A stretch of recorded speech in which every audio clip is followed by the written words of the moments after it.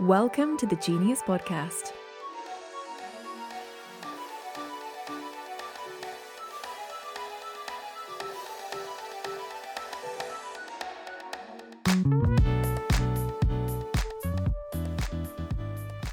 Ladies and gentlemen, I am your host Craig Shields and welcome to the official Genius Podcast.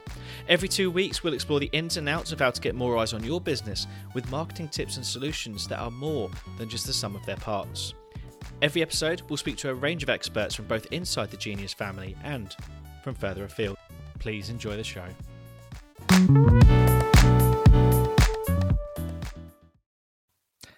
Ladies and gentlemen, welcome back to the Genius Podcast. I am delighted to be joined by Emma Humphrey, the original Genius. Emma, how are you doing?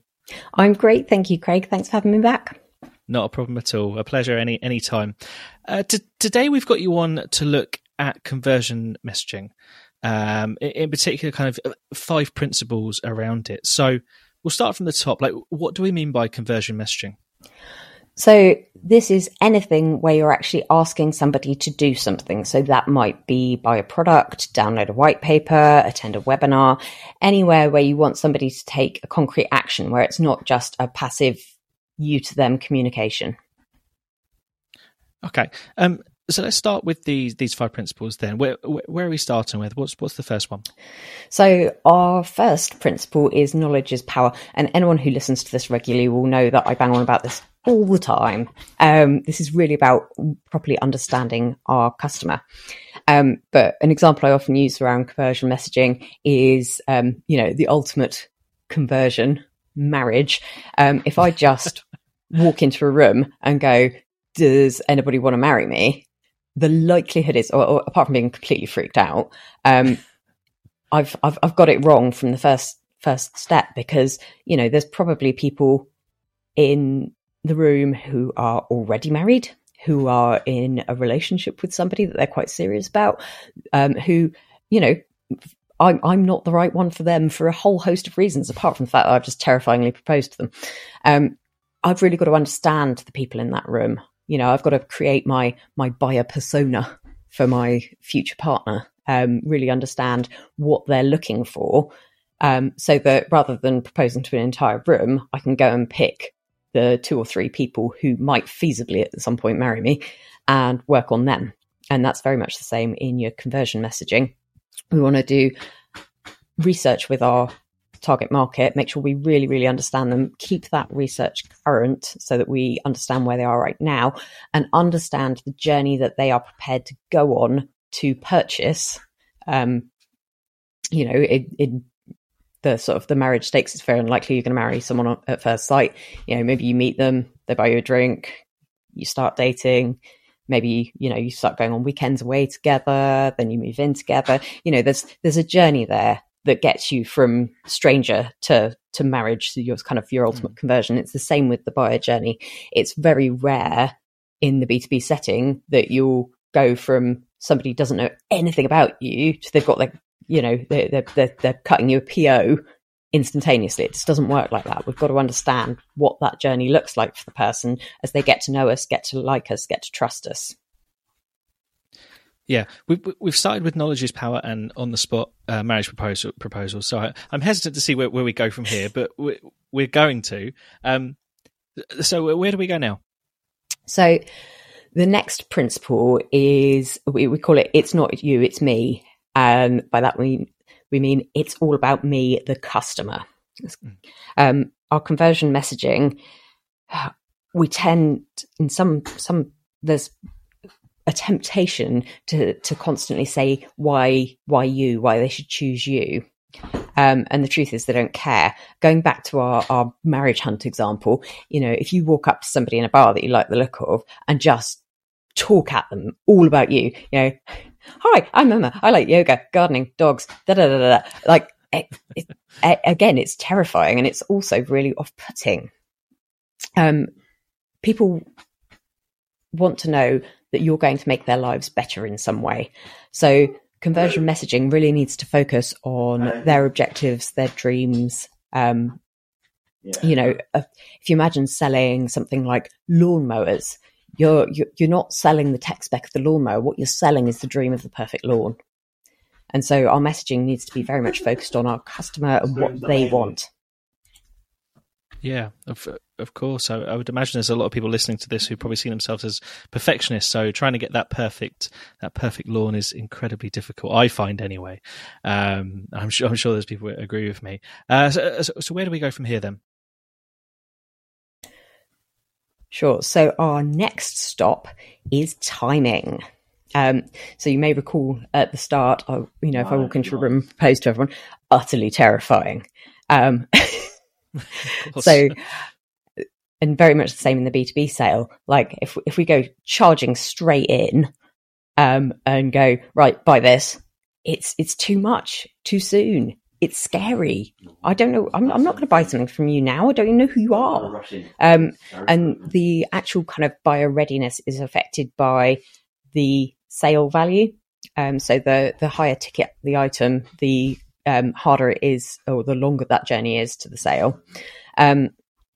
Also kind of interesting whether it's B2B or B2C, because whether it's their money or not influences the degree of readiness you will get at different stages. And the other things that are sort of important to think about is how important is the actual decision to them and what's the perceived risk.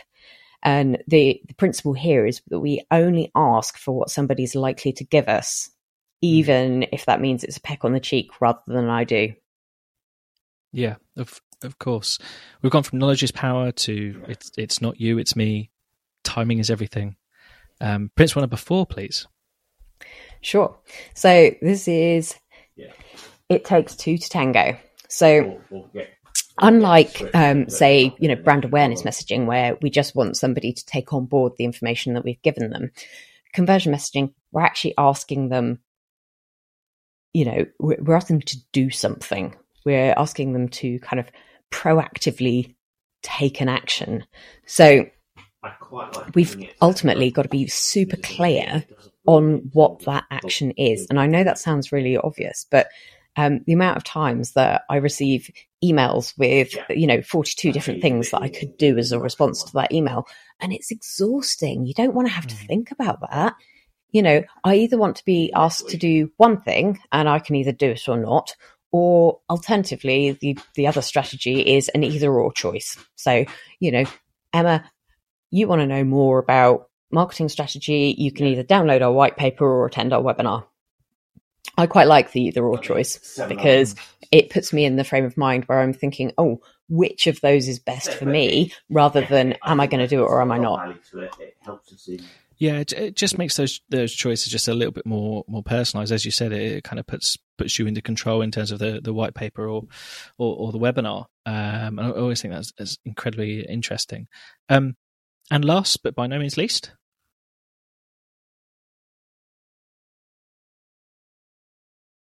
So the final principle is all around how do you kill your biggest competitor? And obviously, I just want to caveat that with, we're not endorsing murder here by any stretch. Start with marriage, end with murder. That's how it always goes, Greg, always.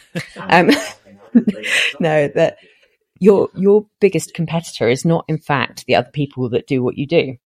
The biggest competitor to you at the point that you're asking for a conversion is actually inaction.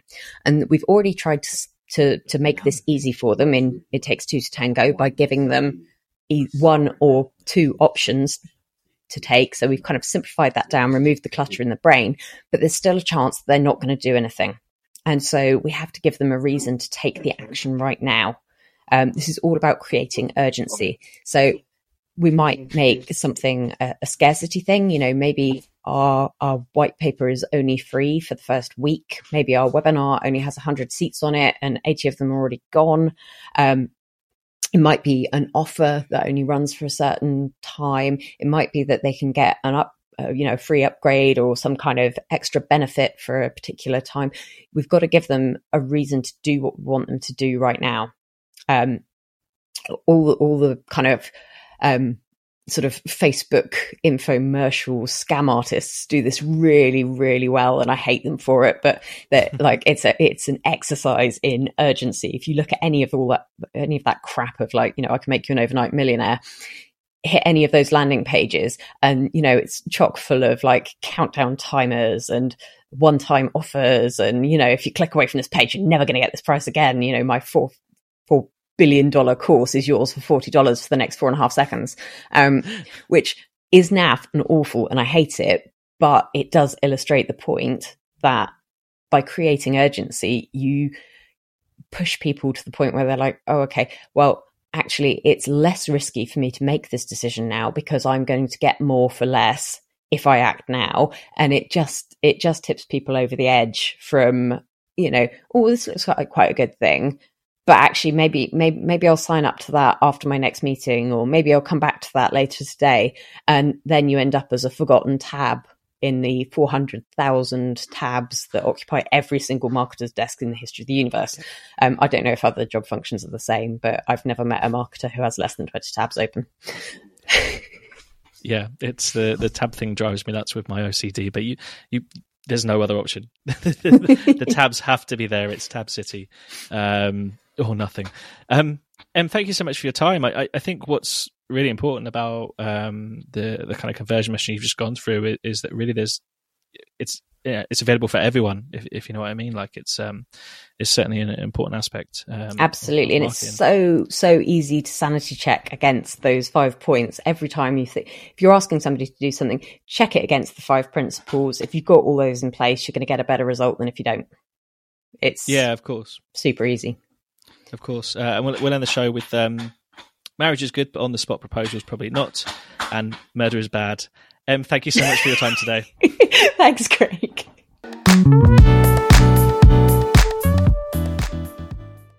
For more information on this subject, please do check out the link in the description, and join us again on the Genius Podcast in a couple of weeks' time, where we'll be joined by another brand new guest who will be exploring a different topic, giving you expert insight, advice, and tips. We'll see you then.